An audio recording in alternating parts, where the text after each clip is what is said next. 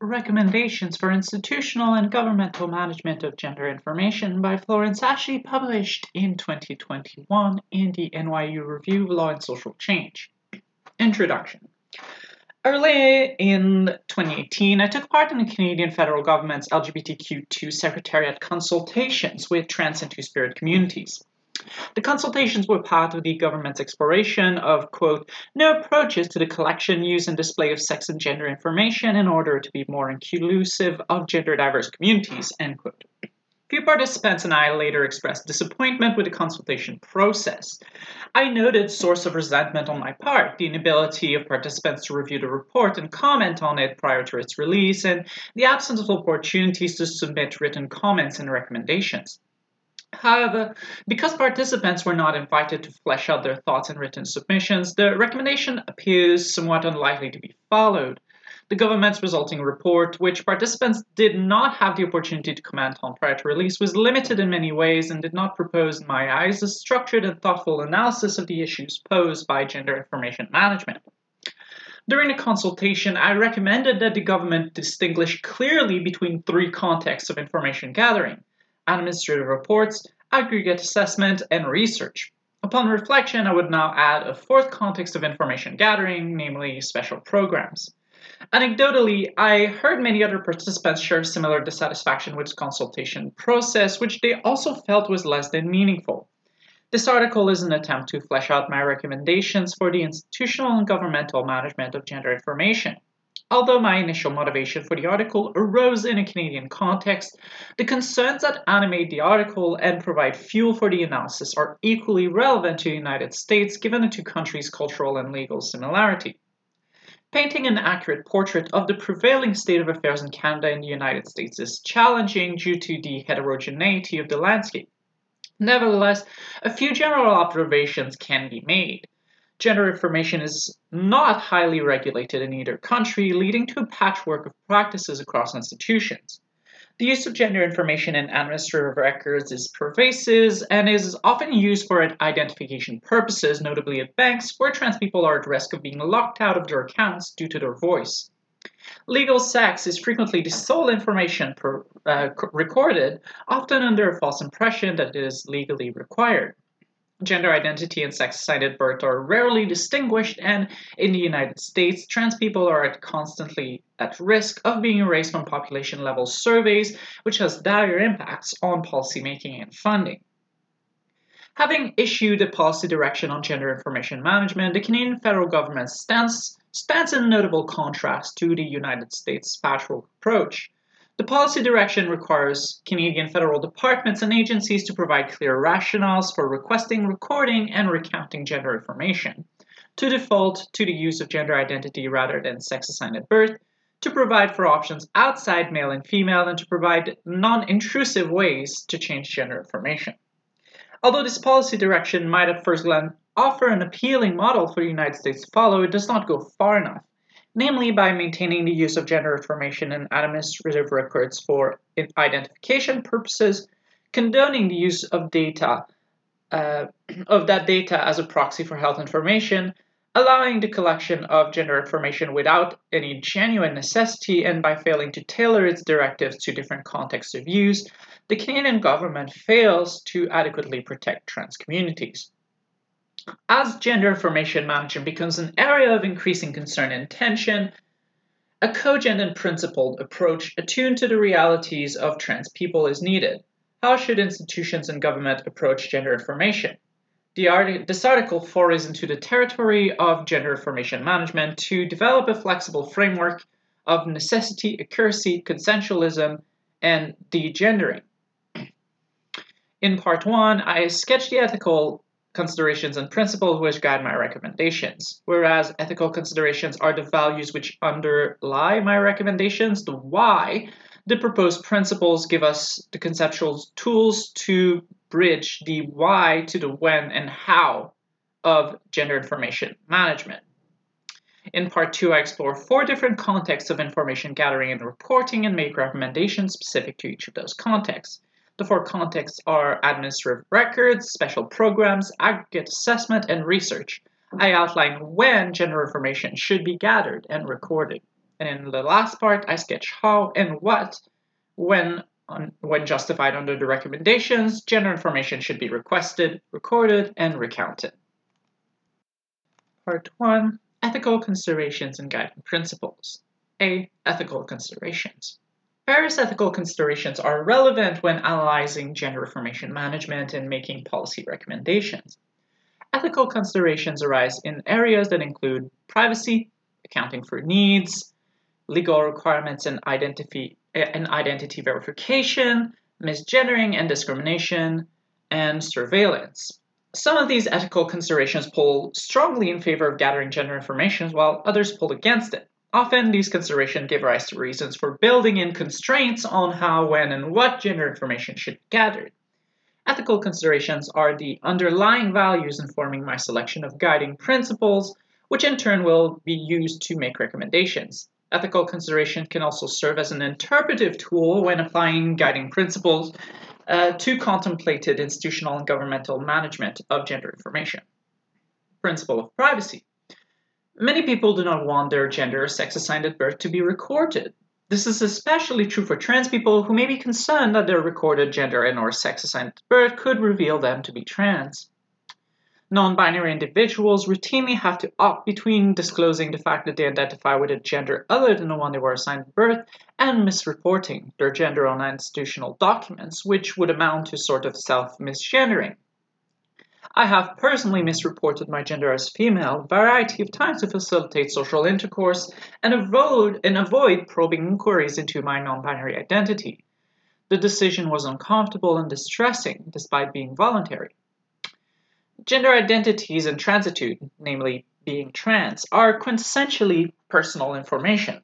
As Hale Thompson observed in a study, 93% of trans participants did not include trans or genderqueer as their gender marker on Facebook, despite being open about their transitude with friends. Even if in the trans-specific study, some participants were reluctant to report their sex assigned at birth. Privacy concerns were heightened vis-a-vis the reporting of sex assigned at birth on institutional intake forms because of the risk of information sharing. Quote, multiple instances of non-disclosure were given in every group, as were examples of involuntary disclosure, end quote. The concerns are not limited to the recording of sex assigned at birth, however, and also arise in relation to gender identity.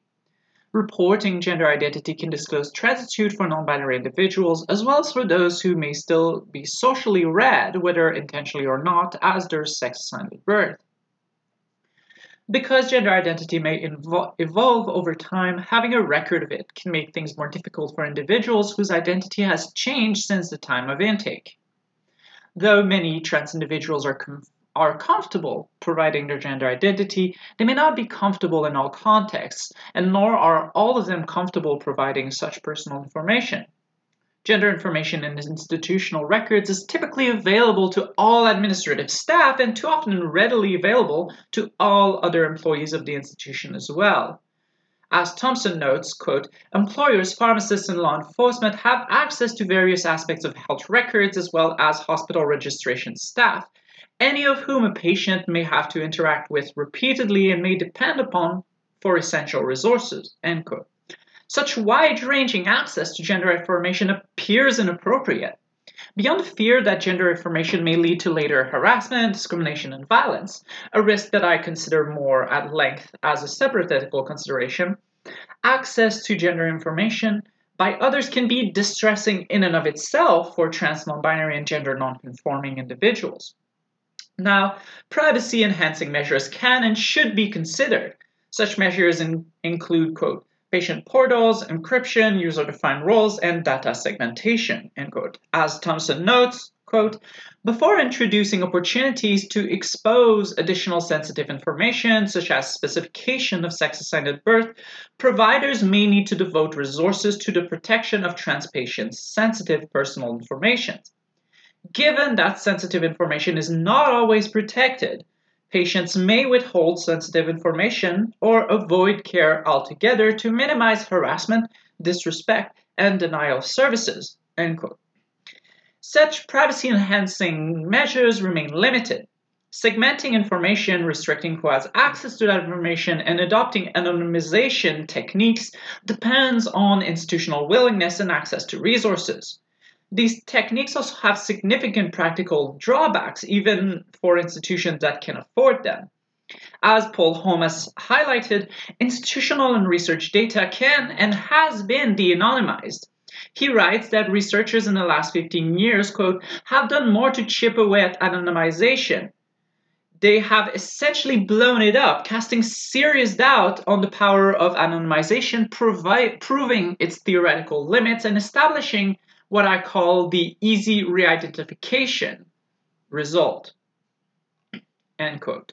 The risks are even higher with trans populations, which are sufficiently small to allow unique identifications from relatively little information. Large institutional records often have more than the little information that would actually be required to re-identify trans individuals. As Ohm explained, quote, even though administrators had removed any data fields they thought might uniquely identify individuals, researchers in each of the 3 cases unlocked identity by discovering pockets of surprising uniqueness remaining in the data. Just as human fingerprints left at crime scenes can uniquely identify a single person and link that person with anonymous information, so too do data subjects generates data fingerprints, combinations of values of data shared by nobody else in their table. End quote. We also have to account for accidents and unknown. Inappropriate disclosure of gender information has been known to occur when institutions transmit data to other institutions. Transferring data between a system which records both sex assigned at birth, even if they restrict access to that information and gender identity, and a system which records only sex could plausibly lead to accidental and unintentional disclosing of trans individuals' sex assigned at birth. Data breaches such as SQL injection and heartbleed bug, as well as recurring news of unauthorized access to encrypted data, shows the risks associated with privacy-enhancing measures in our technology-reliant world. The robustness of privacy-enhancing measures also depends on authority and political power. Courts, law enforcement officers, and governmental bodies can require transmission of individual or disaggregated data in varied contexts. In a recent legal case from Quebec, the government requested access to raw data from the Transpol study in Ontario. Although the judge concluded that the public interest in privacy outweighed the public interest in truth-finding for the purposes of the lawsuit, a different judge could easily have concluded otherwise. The case also reveals cross-jurisdictional dangers, as a Quebec court considered ordering disclosure of disaggregated data from a different jurisdiction. Institutional records and research data gathered in states with relatively strong privacy protections may be vulnerable to disclosure requirement under the law of other jurisdictions. The volatility of the US and Canadian political context for trans communities warrants caution. The government and courts have far-reaching powers, and information that is assumed to be private now may prove itself not to be so in the future. Accounting for needs. Gender information may be needed for various reasons. Patients, communities, and institutions have various needs that can sometimes be best met by the gathering of gender information. Those needs are perhaps best separated into 2 categories: needs of the individuals and needs of communities and institutions. Patients' needs may be highlighted by gender information. This factor has been most discussed in the healthcare context. Recording both gender identity and sex assigned at birth can be used to generate automatic reminders that say trans women may need prostate exams at a certain age, while systems that do not record gender information or only record gender identity remain ill-equipped to provide these reminders. The inclusion of a single indicator of gender, whether gender identity or sex assigned at birth, inhibits institutions from properly accounting for individual needs. The U.S. Centers for Medicaid and Medicaid Services and Office of the National Coordinator for Health Information Technology now require that electronic health records be able to include gender identity information, in addition to sex assigned at birth, because of such individual healthcare needs. Whether gender information is the best way to address those needs is questionable. Although vaginoplasties do not typically involve removing the prostate, other transition-related procedures such as hysterectomies do alter important factors of care, for example, the need for cervix cancer screening. Hormonal profile may also be insufficient in addressing medical need given the potential differences between endogenous and exogenous hormones. It may be preferable for institutional records to contain surgical history and the presence of certain organs rather than gender. Organs should be named neutrally, and records should avoid unnecessarily gendering them, such as by saying male sexual organ for penis. Questions regarding surgical history and organ inventory should be carefully worded to avoid presuming a single, narrow view of medical transition which does not accurately represent every trans person's transition progress. Indeed, some trans people do not wish to medically transition at all. As Greta Bauer, Jessica Bremo, Eden Scheim, and Christopher Dharma observe, quote, research shows that a substantial proportion of trans people who indicate they have completed a medical transition have not had any surgeries, end quote.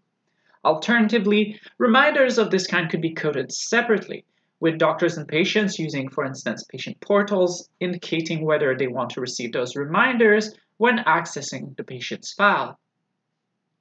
Not all needs operate at the individual level. Research can reveal the needs of communities and indirectly improve their quality of life. Institutional funding is also often dependent on the ability to measure groups and income.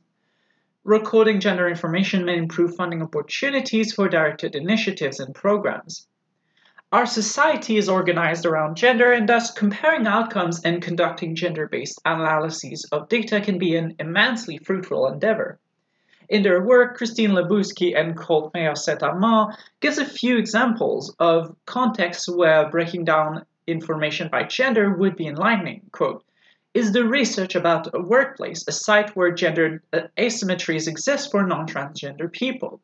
Is it about bodily aesthetics or the pressure to have cosmetic surgery? Is it about sexual assault, military service, or other areas where maleness and femaleness are experienced in sometimes acutely different ways? End quote. In Canada, the use of gender-based analysis plus from research to policymaking is recommended to highlight the different life experiences of men, women, and non-binary people, although non-binary people are unfortunately too often left out, as well as to highlight the different impacts which policy measures may have on each group. Thus, it's important that any recommendation for institutional and governmental management of gender information consider the importance of the information and accounting for the needs of people of different genders.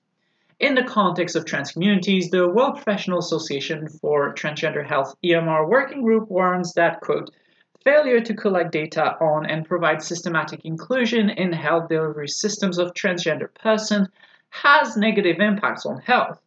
In order to receive appropriate and meaningful care, it is essential that individual populations be recognized and counted. The Gender Identity and U.S. Surveillance Genius group convened by the Williams Institute makes a similar point. Quote, collecting population-based data on the social, economic, and health concerns of these communities is essential if federal, state, local, and nonprofit agencies are to adequately serve gender minority people and develop effective strategies for improving the circumstances of transgender and other gender minority people's lives. End quote.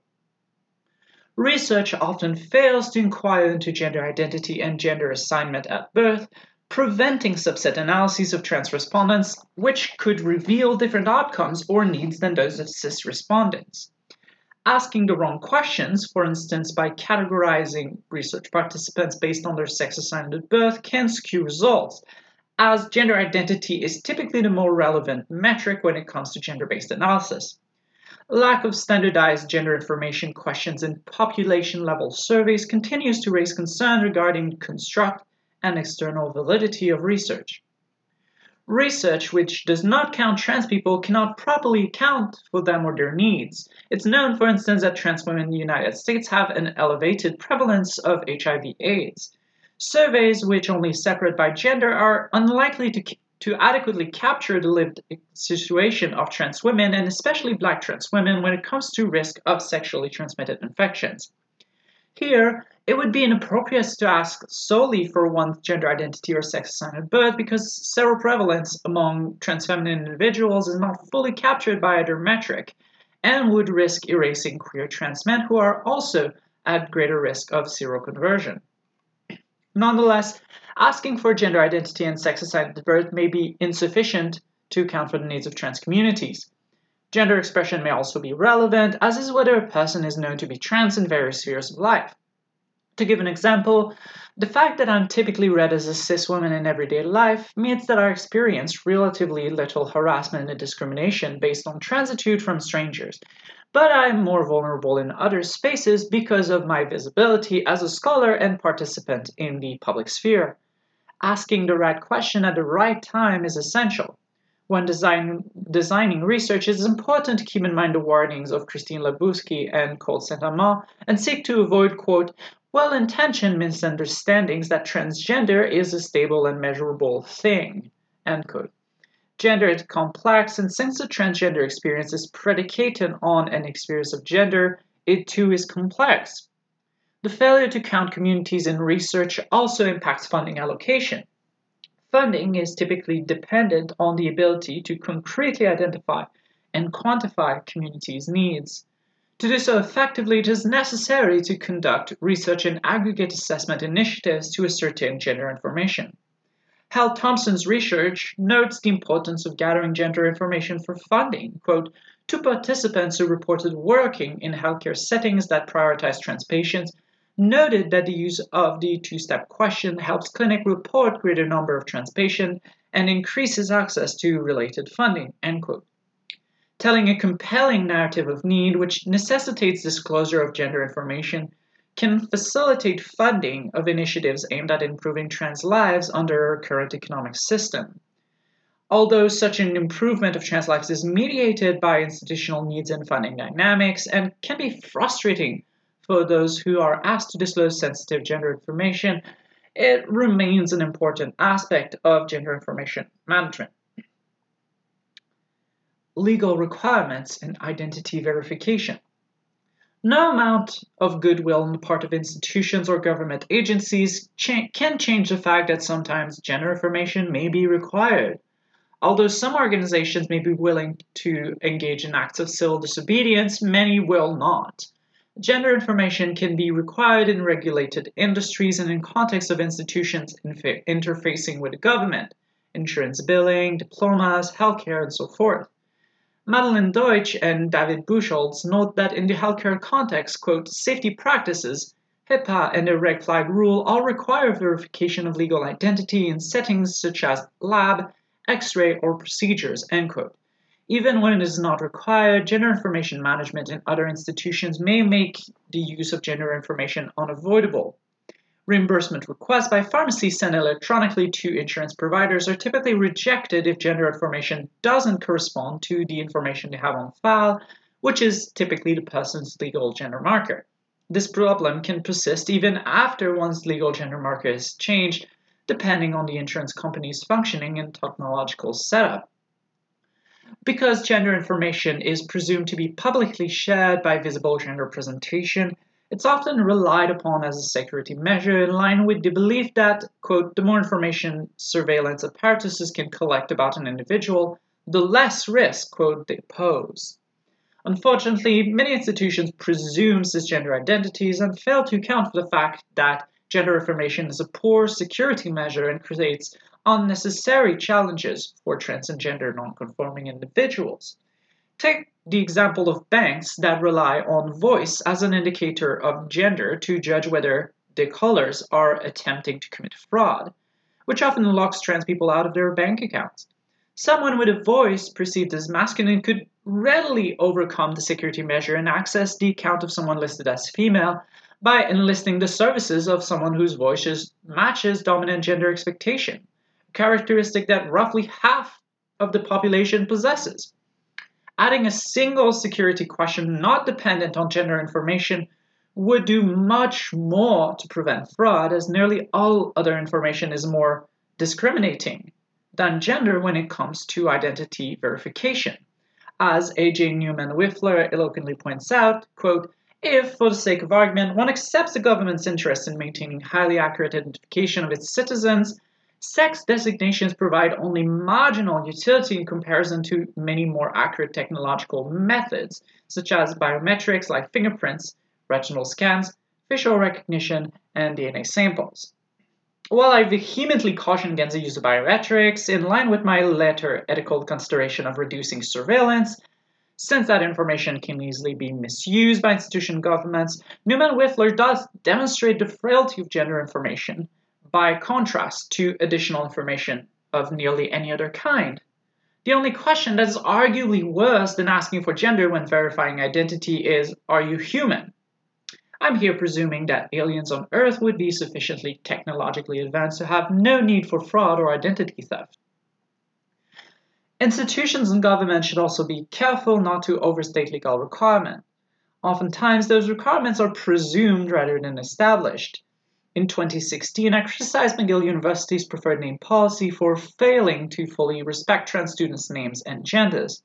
Although they subsequently improved the policy in response to the article, they have continued to argue that legally they had to continue using the person's legal name and gender markers on diplomas. This may be true. However, my own research into statutes and jurisprudence has not allowed me to validate this claim, and the university has so far declined to state the basis for its belief. To give another example, the red flags rule mentioned by Deutsch and Buchholz is ambiguous as to whether it requires institutions to record gender information. Red flags are defined as, quote, a pattern, practice, or specific activity that indicates the possible existence of identity theft, end quote. Financial institutions are tasked with identifying relevant red flags. Given that gender information is a poor security measure, it may be reasonably possible for financial institutions not to deem gender information relevant for the purposes of the red flags rule. Because it is a poor identification measure, the use of gender information for identification purposes is plausibly unconstitutional. In the United States, Heath-Fogg-Davis has argued that, quote, the use of sex markers on government-issued identity documents fails even the lowest level of judicial scrutiny, end quote, and that the, quote, bureaucratic use of sex certainly fails to meet the higher standard of intermediate judicial scrutiny that courts apply to cases involving sex, end quote. Davis's argument relies on the observation that institutions and government agencies have a legitimate and important interest in identity verification. Quote, sex markers are not helpful in guarding against personal identity fraud because maleness and femaleness are characteristics that we share with many other people, end quote. A similar argument could be made in Canada, which does not apply tiers of scrutiny, but instead requires proof that the laws limiting equality rights be rationally connected to a valid objective, impair equality rights as little as possible, and be proportionate in their effects. Misgendering and discrimination. Disrespect of people's gender causes distress and impacts access to resources. In healthcare, it's known that failing to refer to trans people by their proper name and pronouns, for instance by calling out their unchanged legal name in a waiting room, impacts service satisfaction and can prevent them from returning. It also creates a risk of harassment, discrimination, and violence at the hand of those informed of their dead name and sex assigned at birth. Misgendering, the act of referring to trans people by a gender other than the one which corresponds to their gender identity, perturbs social identity and is experienced as a psychological injury, contributing to anxiety and depression. In the words of a respondent to the 2015 US Transgender Survey, quote, I was consistently misnamed and misgendered throughout my hospital stay. I passed a kidney stone during that visit. On the standard 1 to 10 pain scale, that's somewhere around a 9. But not having my identity respected, that hurt far more, end quote. Fear of being misgendered contributes to trans people's avoidance of public spaces and can create a barrier to well-being and equal access to resources. Some authors have suggested that recording people's gender identities, names, and pronouns can help institutions and government employees avoid misgendering and discriminating against trans individuals. Charlotte Chuck Tate, J. Ledbetter, and Chris Youssef have suggested that including trans people's gender identity and sex assigned birth in institutional records can help staff determine proper pronoun use.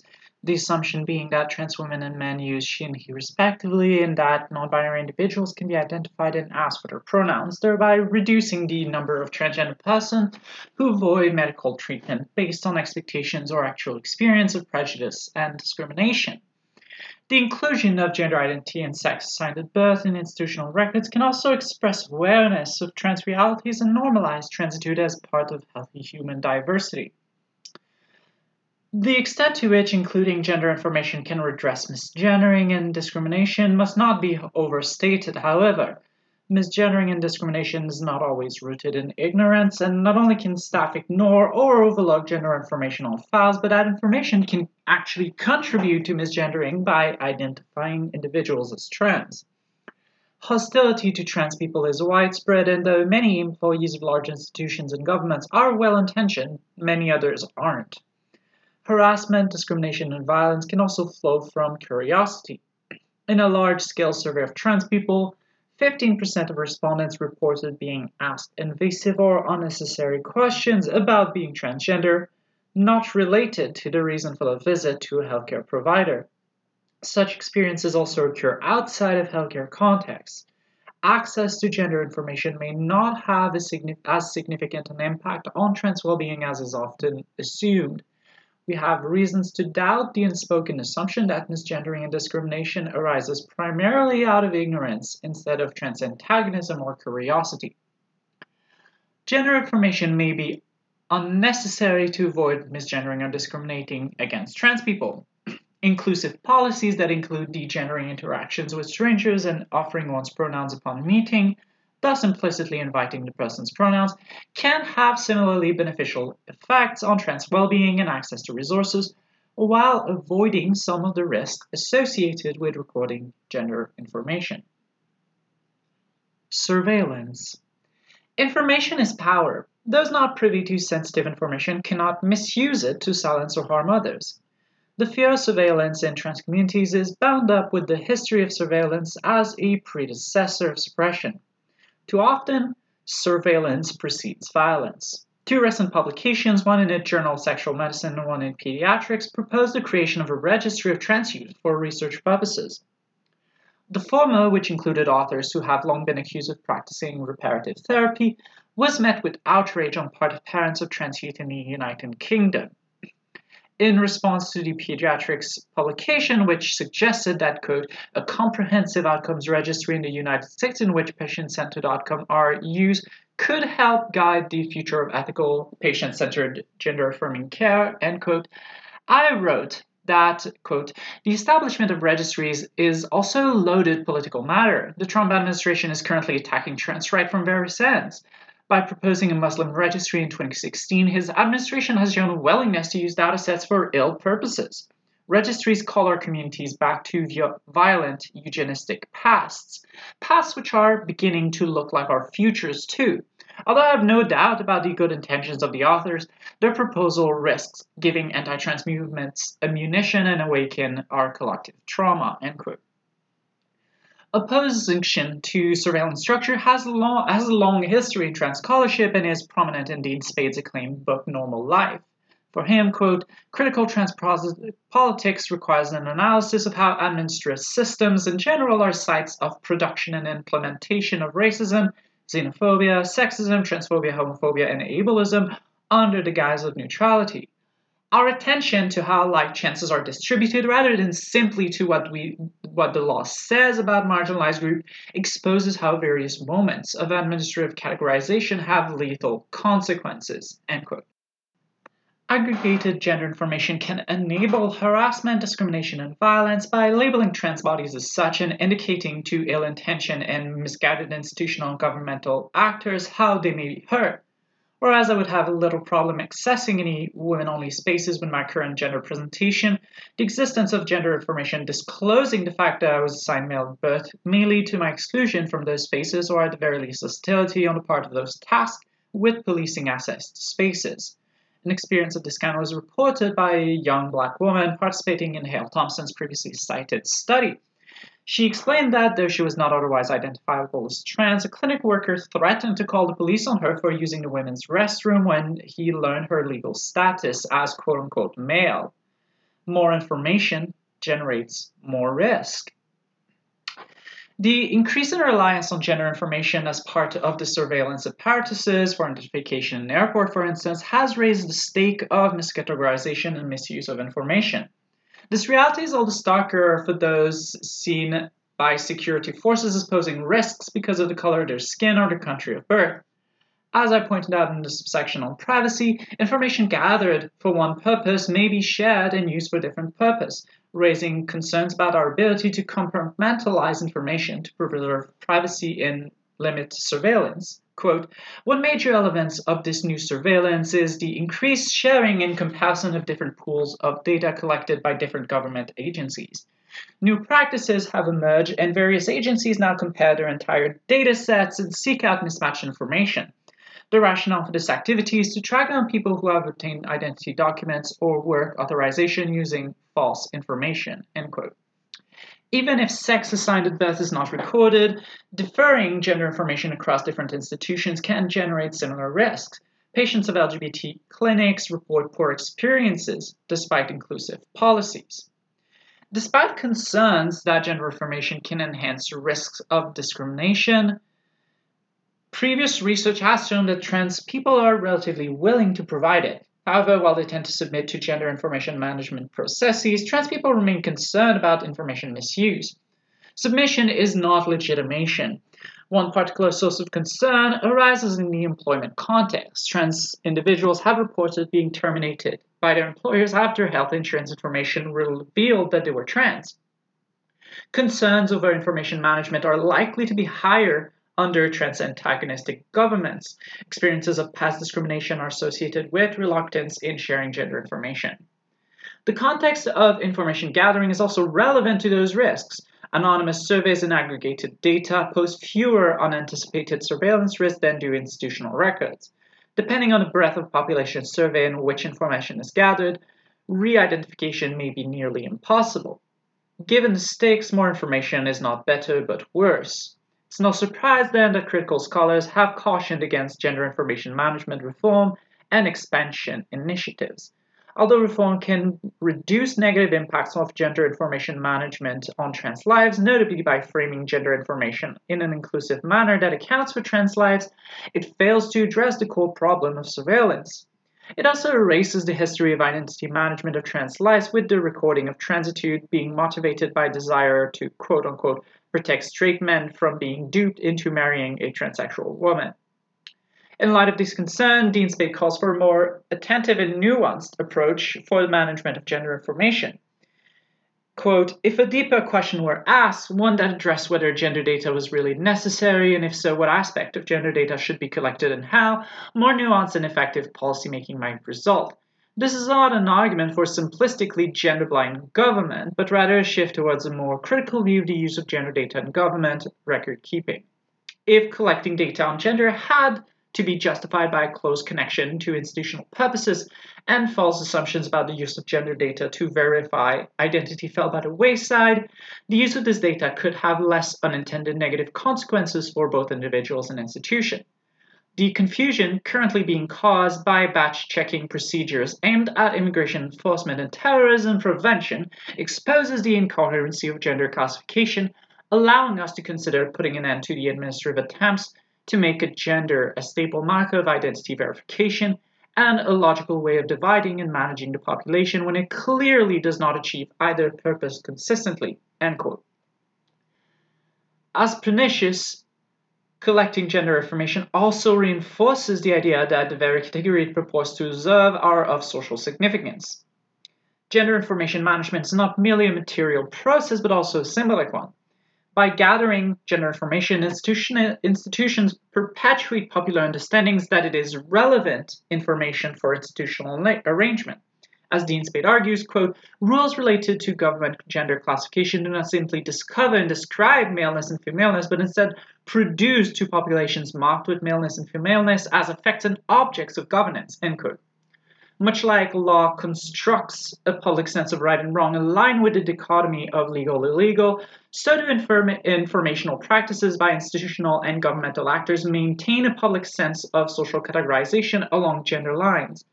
By treating gender information as routine, institutions and governments signify to the public that they're justified in treating gender as routine information, implicitly inviting them to categorize individuals as male or female and to police spaces along those lines.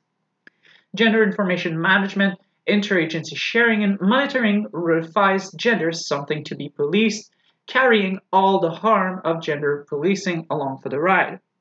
Reducing surveillance reduces the risk of harassment, discrimination, and violence because of trans antagonism, but also because of other axes of oppression, such as racism. Institutions and governments reconsidering their management of gender information should consider how their management of information, not just gender one, may create risk for those whose information is gathered and recorded. Even when the problematic nature of gender information management is readily apparent, institutions and the broader public shared and plausibly mistaken belief that gender information is necessary for everyday administration can make practices of gender information management go unchallenged. Guiding principles.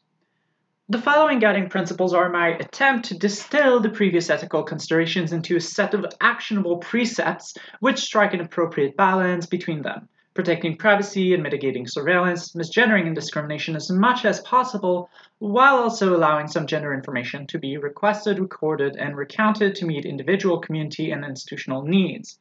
The first three principles should be interpreted as mandatory and directive, whereas the fourth one is an interpretive principle. The first principle is of necessity. Gender information should only be requested, recorded, or recounted when it is reasonably necessary to accomplish an acceptable purpose. Principle 2, accuracy. The management of gender information should favor accuracy, opting for questions and measures more specific than gender identity and sex assigned at birth whenever possible. Principle 3, consensuality. Gender information management should be consensual. Consensuality in gender information management includes declaration of purpose and availability, optionality, and modularity. Though all three components of consensuality are required, clear legal requirements may force institutions and government agencies to violate the sub-principle of optionality. Principle 4, degendering. Application of the three preceding principles should be done in a spirit of degendering. In applying the principles to a specific context of information management, institutions and governments should err on the side of not requesting, recording, or recounting gender information. I will now provide a brief explanation of each principle, what it entails, and how it relates to the previously delineated ethical consideration. Principle 1, necessity. The principle of necessity holds that the management of gender information must be justified by the purpose of information gathering. This justification is only found when the management of gender information is reasonably necessary to accomplish an acceptable purpose. This principle is rooted in the insight that requesting, recording, and recounting gender information imposes a risk on those whose information is gathered, insofar as it participates in institutional and governmental surveillance and interferes with individuals' privacy. Necessity aims at ensuring that needs and legal requirements are accounted for. When evaluating necessity, the first step will involve clearly delineating which need or purpose is served by gender identity management and how important the need or purpose is in the context under consideration. I previously set forth three acceptable contexts in which gender information management may be necessary: accounting for needs, legal requirements and identity verification, and curtailing misgendering and discrimination. Although this list is non-exhaustive, it should be expanded only in the clearest of cases, given the state of gender information management for trans people. A specific gender information management policy will be reasonably necessary if it is proportional and minimally infringing. First, the needs or purpose met by the policy must outweigh the violation of privacy and the enhancement of surveillance that it entails. Second, the policy must be carefully tailored to impact privacy and increase surveillance as little as is reasonably possible while continuing to meet the needs or purpose. We must infringe on rights as little as possible and only when a greater need justifies it. Proportionality and minimal infringement must not be considered in isolation but rather together. A policy is not reasonably necessary if another policy or course of action would strike a significantly better balance between the purposes and risks.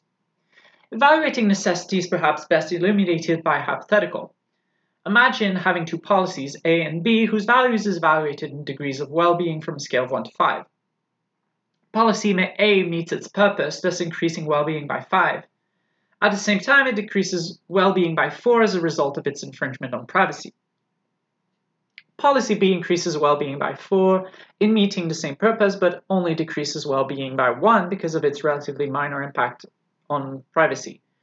Considering proportionality and minimal infringement in isolation, policy A may appear to be reasonably necessary as it satisfies its purpose and results in a net increase in overall well-being. However, evaluating proportionality and minimal infringement holistically shows policy B to be preferable since it increases net well-being by 3, whereas policy A increases net well-being by only 1. In this case, policy A could not be said to be reasonably necessary. Now, of course, this example is overly simplistic.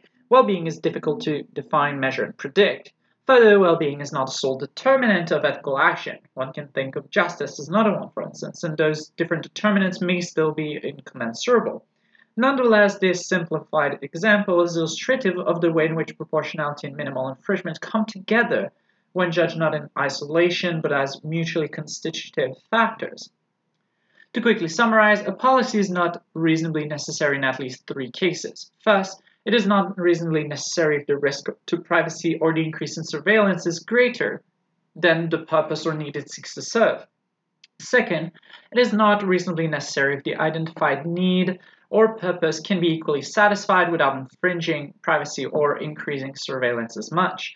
And third, it is not reasonably necessary if a different policy or course of action fares slightly more poorly in satisfying the identified needs and purpose, but poses significantly less risk to privacy and the reduction of surveillance.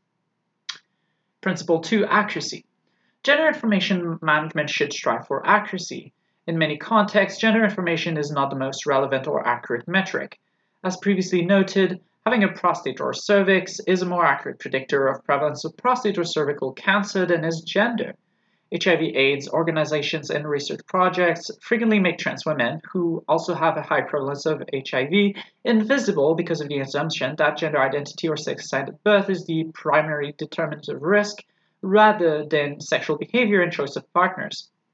Whether understood as men who have sex with men or lumped together with cis women, trans women's unique needs and patterns of risk behavior tend to be obscured, leading to poorer care. From the perspective of those interested in HIV among men who have sex with men or among women, the heterogeneity introduced by including trans women in the aggregated data without further subset analysis impedes the reliability of the results. Reliance on gender information and/or on specific questions about medical transition impedes scientific validity and the provision of quality services to trans people.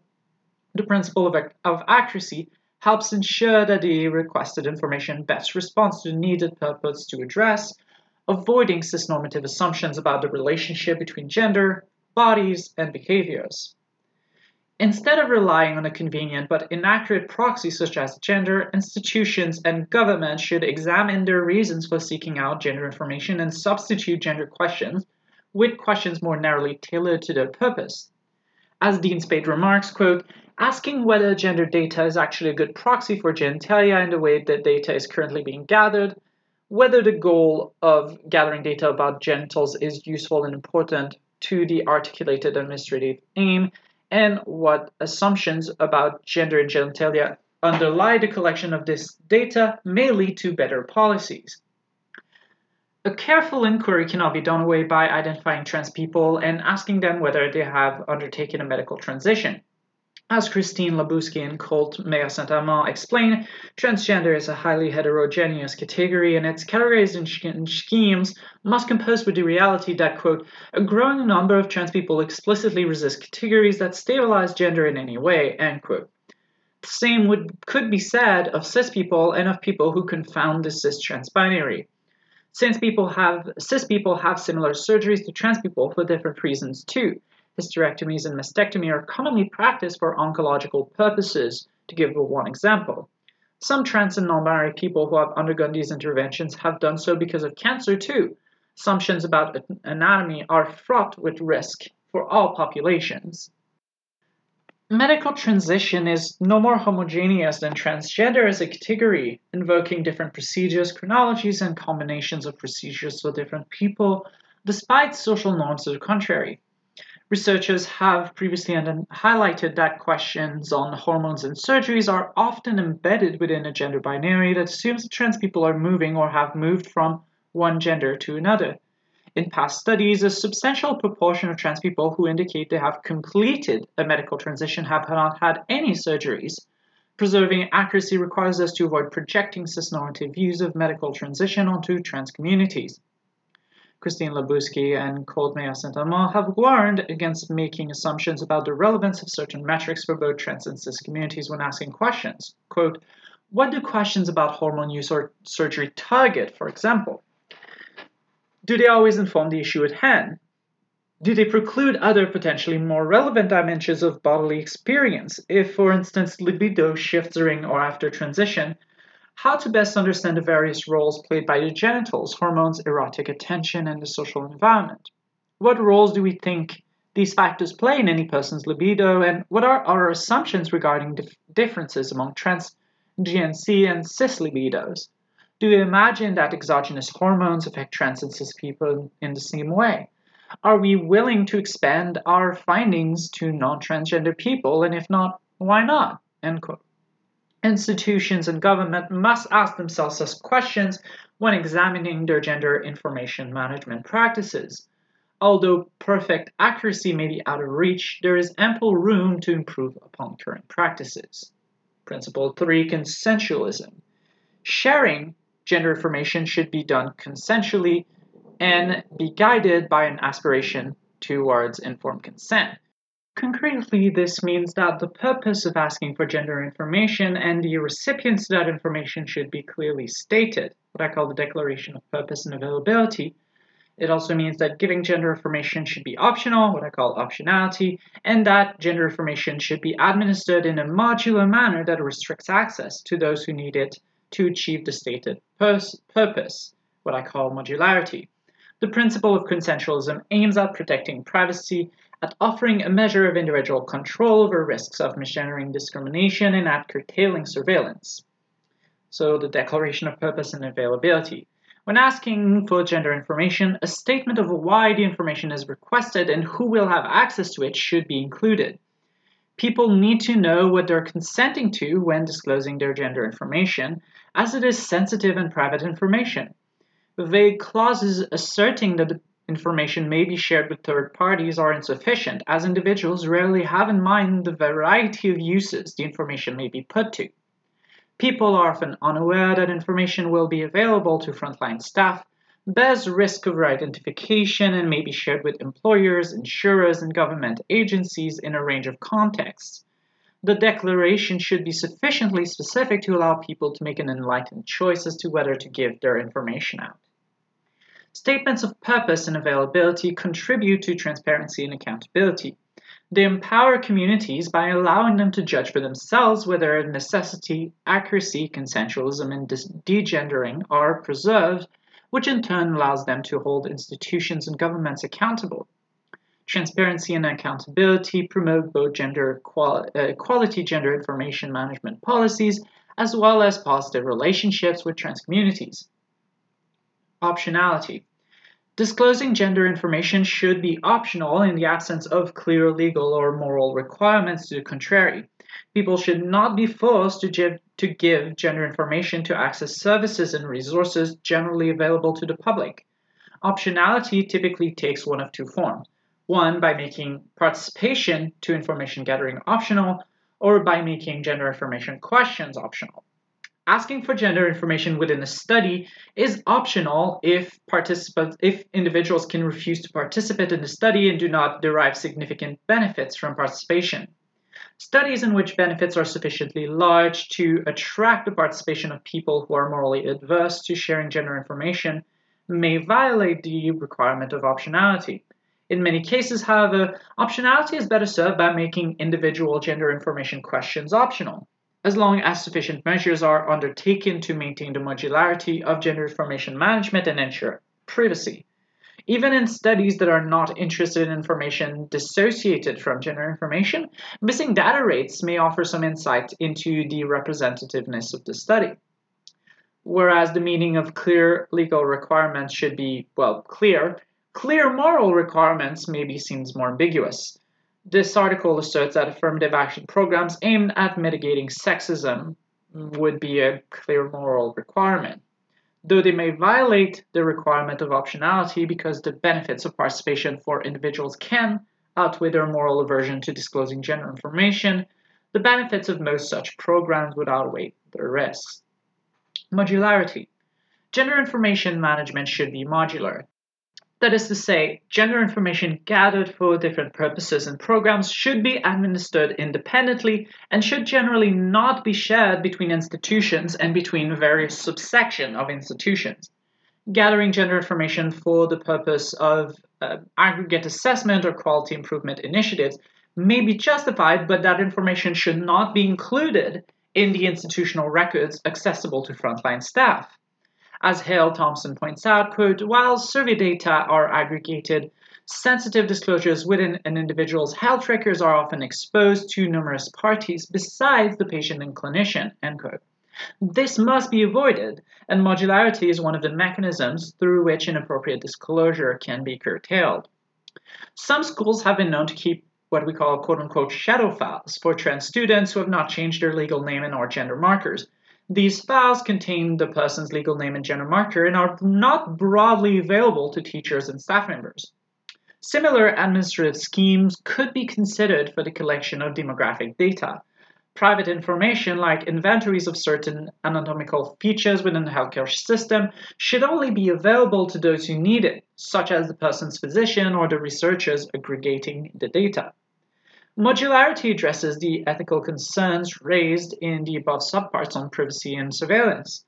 Although needs can justify gender information management structures should be carefully crafted to maximize privacy and minimize surveillance. Modularity allows for gender information to be available to as few people as possible and grant individuals control over who and when they disclose that information, making disclosure to other unrelated people optional instead of mandatory under a broader gender information management scheme. People may want to use different gender markers in different contexts, something which is facilitated by modularity. And because institutions may defer their approaches to gender categorizations and change thereof, the same person may count as male for one institution and female for another, creating risks of re-identification as trans upon transmission of the information. Modularity also reduces the risks of inappropriate disclosure and misclassification by limiting access to information and in particular by limiting the transmission of gender information between and within institutions. Degendering. As a general rule, wherever an uncertainty arises in the application of the framework I'm proposing, it should be resolved in favor of degendering. Inevitably, applying the previous three guiding principles to a specific context of gender information in light of the various relevant ethical considerations leaves much to the discretion of individual policymakers. Given the, quote, implied shared understanding that certain things like gender are just necessary information for administering governmental programs, end quote, and the continuing trend towards the expansion in security and surveillance regimes, the principle of degendering serves as a counterweight to pressures to request, record, and recount gender information.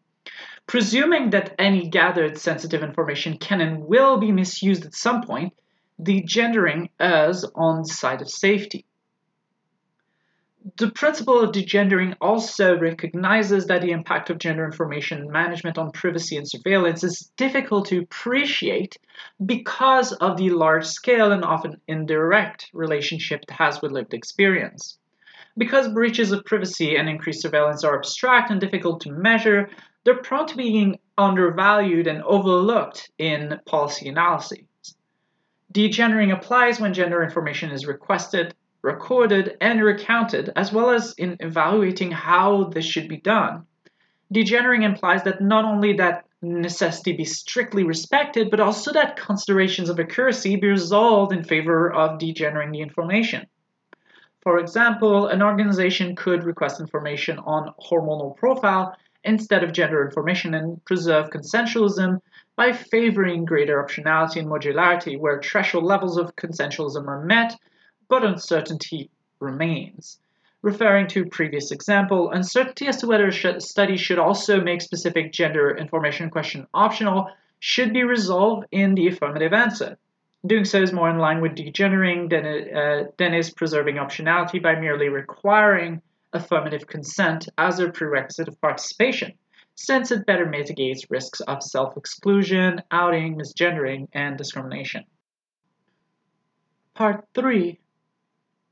Application to 4 common contexts of gender information management.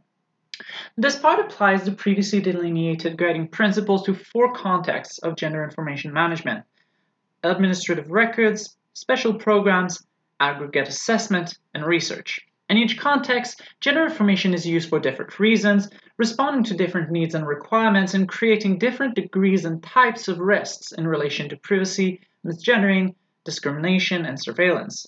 Broadly, the more the context of management is individualized, the less legitimate it will be to request, record, and report gender information. Conversely, the more the data is aggregated and anonymized, the fewer concerns are raised by gender information management.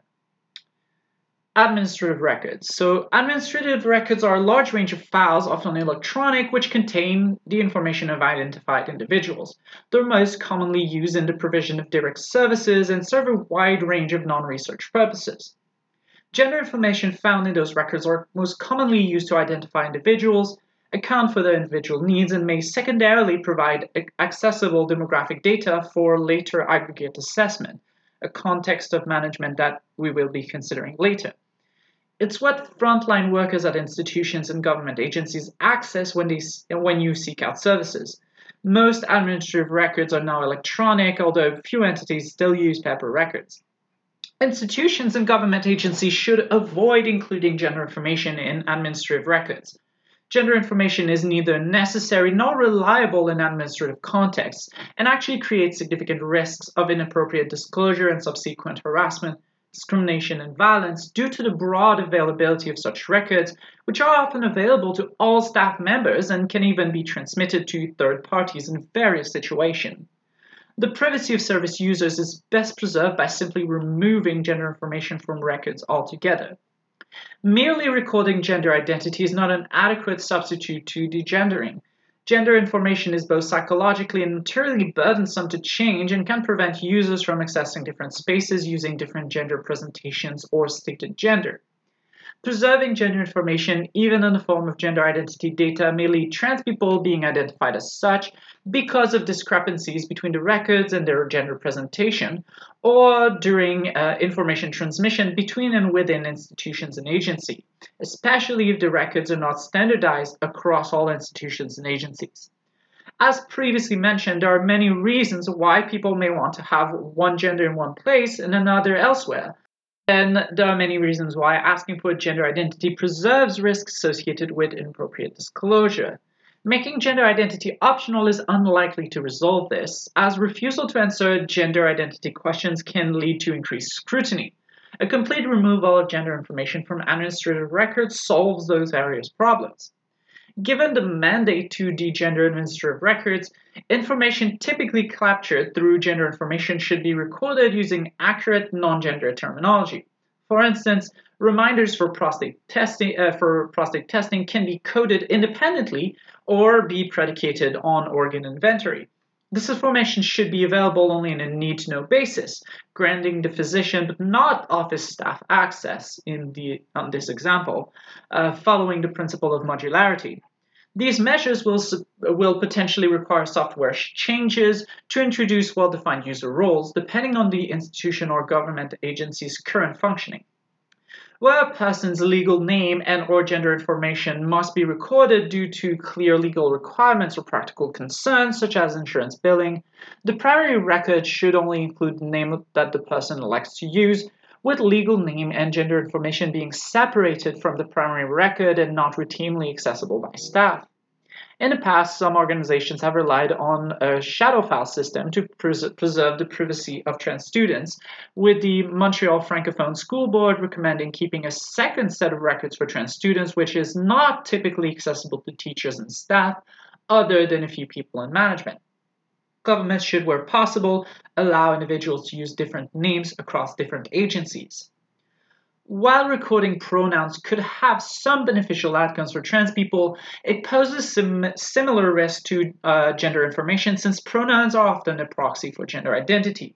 Instead of listing pronouns on administrative records, institutions and governments should adopt well-advertised trans-inclusive policies, which discourage staff from assuming people's pronouns and encourage them to state their own name and pronouns when introducing themselves. For instance, I might systematically introduce myself thus: "Hi, I'm Florence Ashley. I use they, them pronouns. And you are?" In instances where this was not done, or when the interlocutor opts not to give their pronouns in return, the gender-neutral pronoun they can be used in referring to them. This should be done systematically, however, to avoid othering individuals that are believed to be or suspected of being trans. Using they only for those who are perceived to be gender nonconforming can discourage trans, non-binary, and gender nonconforming individuals from accessing institutional and governmental services. Given the necessity of removing all gender information from administrative records and the legitimate need to gather gender information for aggregate assessment purposes, entities must maintain a watertight separation between administrative records and aggregate assessment management. One way this can be done is by requesting and recording gender information and demographics data on a separate intake form that is not tied to the individual's administrative record, and which is not processed by frontline staff who may be able to associate the information to the person who turned in the form. Special programs. Institutions, and especially government agencies, often request gender information to assess eligibility for specific programs, including affirmative action programs. Gender is often a criterion of eligibility, and it's not illegitimate to distribute resources and opportunities along gendered line, given the disparities in access to resources and opportunities along those same lines within society. Eligibility for special programs should be established solely based on gender identity and not sex assigned at birth. Trans-specific programs are, of course, legitimate and may rely on self-identification as transgender as an eligibility criterion. Clear definitions should be provided, though, as some people typically considered trans do not identify with the term. Those who establish eligibility criteria for special programs should carefully consider who they wish to include, based in part on the purpose which the program seeks to serve. In my previous involvement with the Student Journal, originally aimed at redressing the suppression of the voices of women in law school, eligibility was extended to all individuals who experience misogyny and transmisogyny, as we understood the suppression of voice to be a byproduct of these experiences. This means that, for instance, a non-binary trans-feminine individual like me was a welcome contributor to the journal, since I experienced both misogyny and transmisogyny on a recurring basis, even though I'm not a woman. A program concerned with redressing all forms of gender marginalization might instead prefer to include everyone who is not a cisgender man, as cis women, trans men, and non-binary individuals are as groups direct victims of gender oppression. Although the benefits granted by special programs may undermine the optionality of disclosing gender information, unlike research where non-participation does not typically involve significant loss of opportunity, redressing historical injustice is a sufficiently important goal to warrant maintaining the program despite lower degrees of optionality. However, programs should be administered separately from institutional records to ensure maximal privacy, and selected individuals should generally be allowed to opt out of any publicity associated with the program. Some programs, for instance, publicize winners.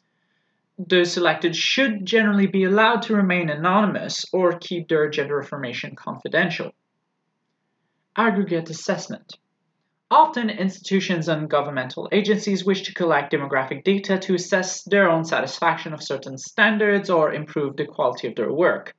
For instance, a department may want to know what percentage of employees are women, or a hospital may want to assess whether a new local initiative seeking to educate the public about heart attack symptoms most common among women led to better survival rates for heart attacks among women at the hospital. The line between aggregate assessment and research is not always clear, but has significant consequences, since research involving human participants typically requires ethics approval, whereas aggregate assessment initiatives may not. Establishing what counts as research is, of course, beyond the scope of the present article, but drawing a distinction between aggregate assessment and research is nonetheless important because data for aggregate assessment is often routinely found in administrative record. This poses increased concerns of re-identification and lack of consensualism, as people are routinely asked for gender information as a condition of accessing care, whereas participation in research is more often than not purely optional. Aggregate information should be administered separately from administrative record and should be optional. This can be done, for instance, by asking individuals to fill optional intake forms which do not include their name or other identifying information. Because of risks of re-identification, aggregate assessments' raw data should not be made readily available. Where the information must be tied to information in the administrative record, measures should be taken to ensure that the data requested for aggregate assessment is not available to people who may interact with the individual or make decisions regarding them. To preserve optionality and modularity, no initiatives based on chart reviews or otherwise making use of administrative records should be done without individuals' consent if they include gender information or other sensitive information. Inappropriate disclosures should be monitored, and security protections should be put in place whenever sensitive information is included in aggregate assessment. When relevant, both gender identity and sex assigned at birth should be requested as part of assessment to enable subset analyses. Categorization as male or female should be done based on gender identity, not sex assigned at birth. Questionnaires should explicitly allow participants not to answer gender information while still answering other questions. High rates of refusing to answer a gender information question can actually be an indicator that the context isn't perceived to be sufficiently safe or that the questions are poorly phrased. Research. Of the four contexts of gender information management, research is often assumed to pose the least threat to individuals as participation requires informed consent and is subject to rigid regulations about information security and research ethics. However, researchers should be wary of the assumption that information they gather cannot be used to harm participants, since the potential for re-identification can be high, especially with research about trans people. Canadian courts have recognized that access to raw data poses a risk to the privacy of trans people, as they may be easily identified from it. However, not all jurisdictions or judges will be so disinclined to share raw data, and researchers should keep in mind the potential for misuse, whether facilitated by state authority or not. The recent proposal for national or international registries of trans youth, which have generated significant controversy, stand as an example of worrisome gender information management in the research context. Large-scale registries pose great risks of re-identification, especially given their ties to clinical care and delineated clinical population. Their necessity is questionable. Many study designs are available which could be substituted for large-scale registries and provide comparable scientific evidence. And they raise significant concerns about consensualism since they would be closely tied to the clinics which the youth attend. Previous research emerging out of clinics has been criticized for failing to transparently ensure that patients could refuse to participate without any adverse impact on clinical care. Depending on the research question, gender information could be made optional. As is the case with aggregate assessment, non-answer rates can be informative as to the scientific validity and potential biases of the study. Whenever gender information is collected for research, trans participants should be identifiable. In large-scale population research and censuses, gender information should always be asked for and always include both gender identity and gender assigned at birth, as conducting secondary subset analyses is crucial to addressing the needs of trans communities. Those studies should preferably minimize risks of re-identification and thus not include people's names, addresses, or any other identifying information. Large-scale studies pose less risk of re-identification because of the sheer volume of data and sampling methodologies. Nevertheless, privacy measures should be carefully considered and implemented in all research involving gender information management. Part 4. Requesting, recording, and recounting gender. The previous part recommends when and whether gender information should be collected in 4 contexts of gender information management. In this part, I will consider how requesting, recording, and recounting gender information should be done when it is legitimate to collect it. Requesting gender information. How should institutions and government agencies ask for gender information? Whenever it's legitimate to do so, gender information should be self-reported in a setting that preserves anonymity, which has been proven to decrease anxiety, limit potential discrimination, and increase the likelihood and honesty of response. This can be done online, whether at home or on a computer or a tablet provided on site. However, alternative means should be available since some people do not have computers and others may have difficulty filling out forms on their own due to illiteracy or disability. When responses are gathered on paper or in a more public setting such as schools, sensitive information such as gender should not be asked at the very beginning, as it can make people feel more self-conscious or feel that others may look at their responses. Forms asking for gender information should clearly indicate why the information is being gathered and who will have access to it. The language used on forms should be periodically reviewed to ensure that it is clear, accurate, and sensitive to trans realities. If possible, stakeholder groups should be convened for the purpose of elaborating sensitive and appropriate processes for requesting gender information. Recording gender information. 1-2 step. And yes, this is a Ciara reference. Gender information should be recorded through a 2-step approach, which records both gender identity and sex assigned at birth. Trans individuals can be identified based on the answers that they give to those 2 questions. Where it's unnecessary or undesirable to identify trans individuals, only gender identity should be recorded. A 1-step approach is sometimes used to identify trans participants. This approach involves asking a single question with variants of the following option: male, female, or transgender, or cis male, cis female, trans female, non-binary. Both of those options are inadequate. The first one implies that trans men and women are not respectively men and women and fails to distinguish between trans men and trans women who may have wildly different needs and experiences. The second option fails to distinguish between non-binary people of different genders assigned at birth who may also have significantly different needs and experiences. Research has suggested that the 2-step approach is more effective at identifying trans respondents, leads to a much lower missing data rate, and remains comfortable to both trans and cis respondents. It is recommended by the World Professional Association for Transgender Health EMR Working Group and the Genius Group, and is now widely used and recommended in trans health. When using the 2-step approach, short explanations of gender identity and sex assigned at birth should be provided, as not everyone is familiar with these notions. Asking for sex instead of gender/sex assigned at birth can create confusion and lead to erroneous responses from both cis and trans people. Gender assignment at birth should be optional, as many trans people are uncomfortable identifying their assigned gender and may avoid seeking services as reporting is mandatory. Those who decline to answer on forms may prefer disclosing their gender assignment to individual service providers if it becomes relevant within care provision. Gender identity questions can be formulated as, quote, which of the following option best represents your gender identity, with the options man, woman, non-binary, genderqueer, a gender not listed here, with potential additional options representing the most common culturally specific identities in the geographical area of the institution or governmental body. For instance, US and Canadian-wide forms should allow self-reporting of 2-spirit identities.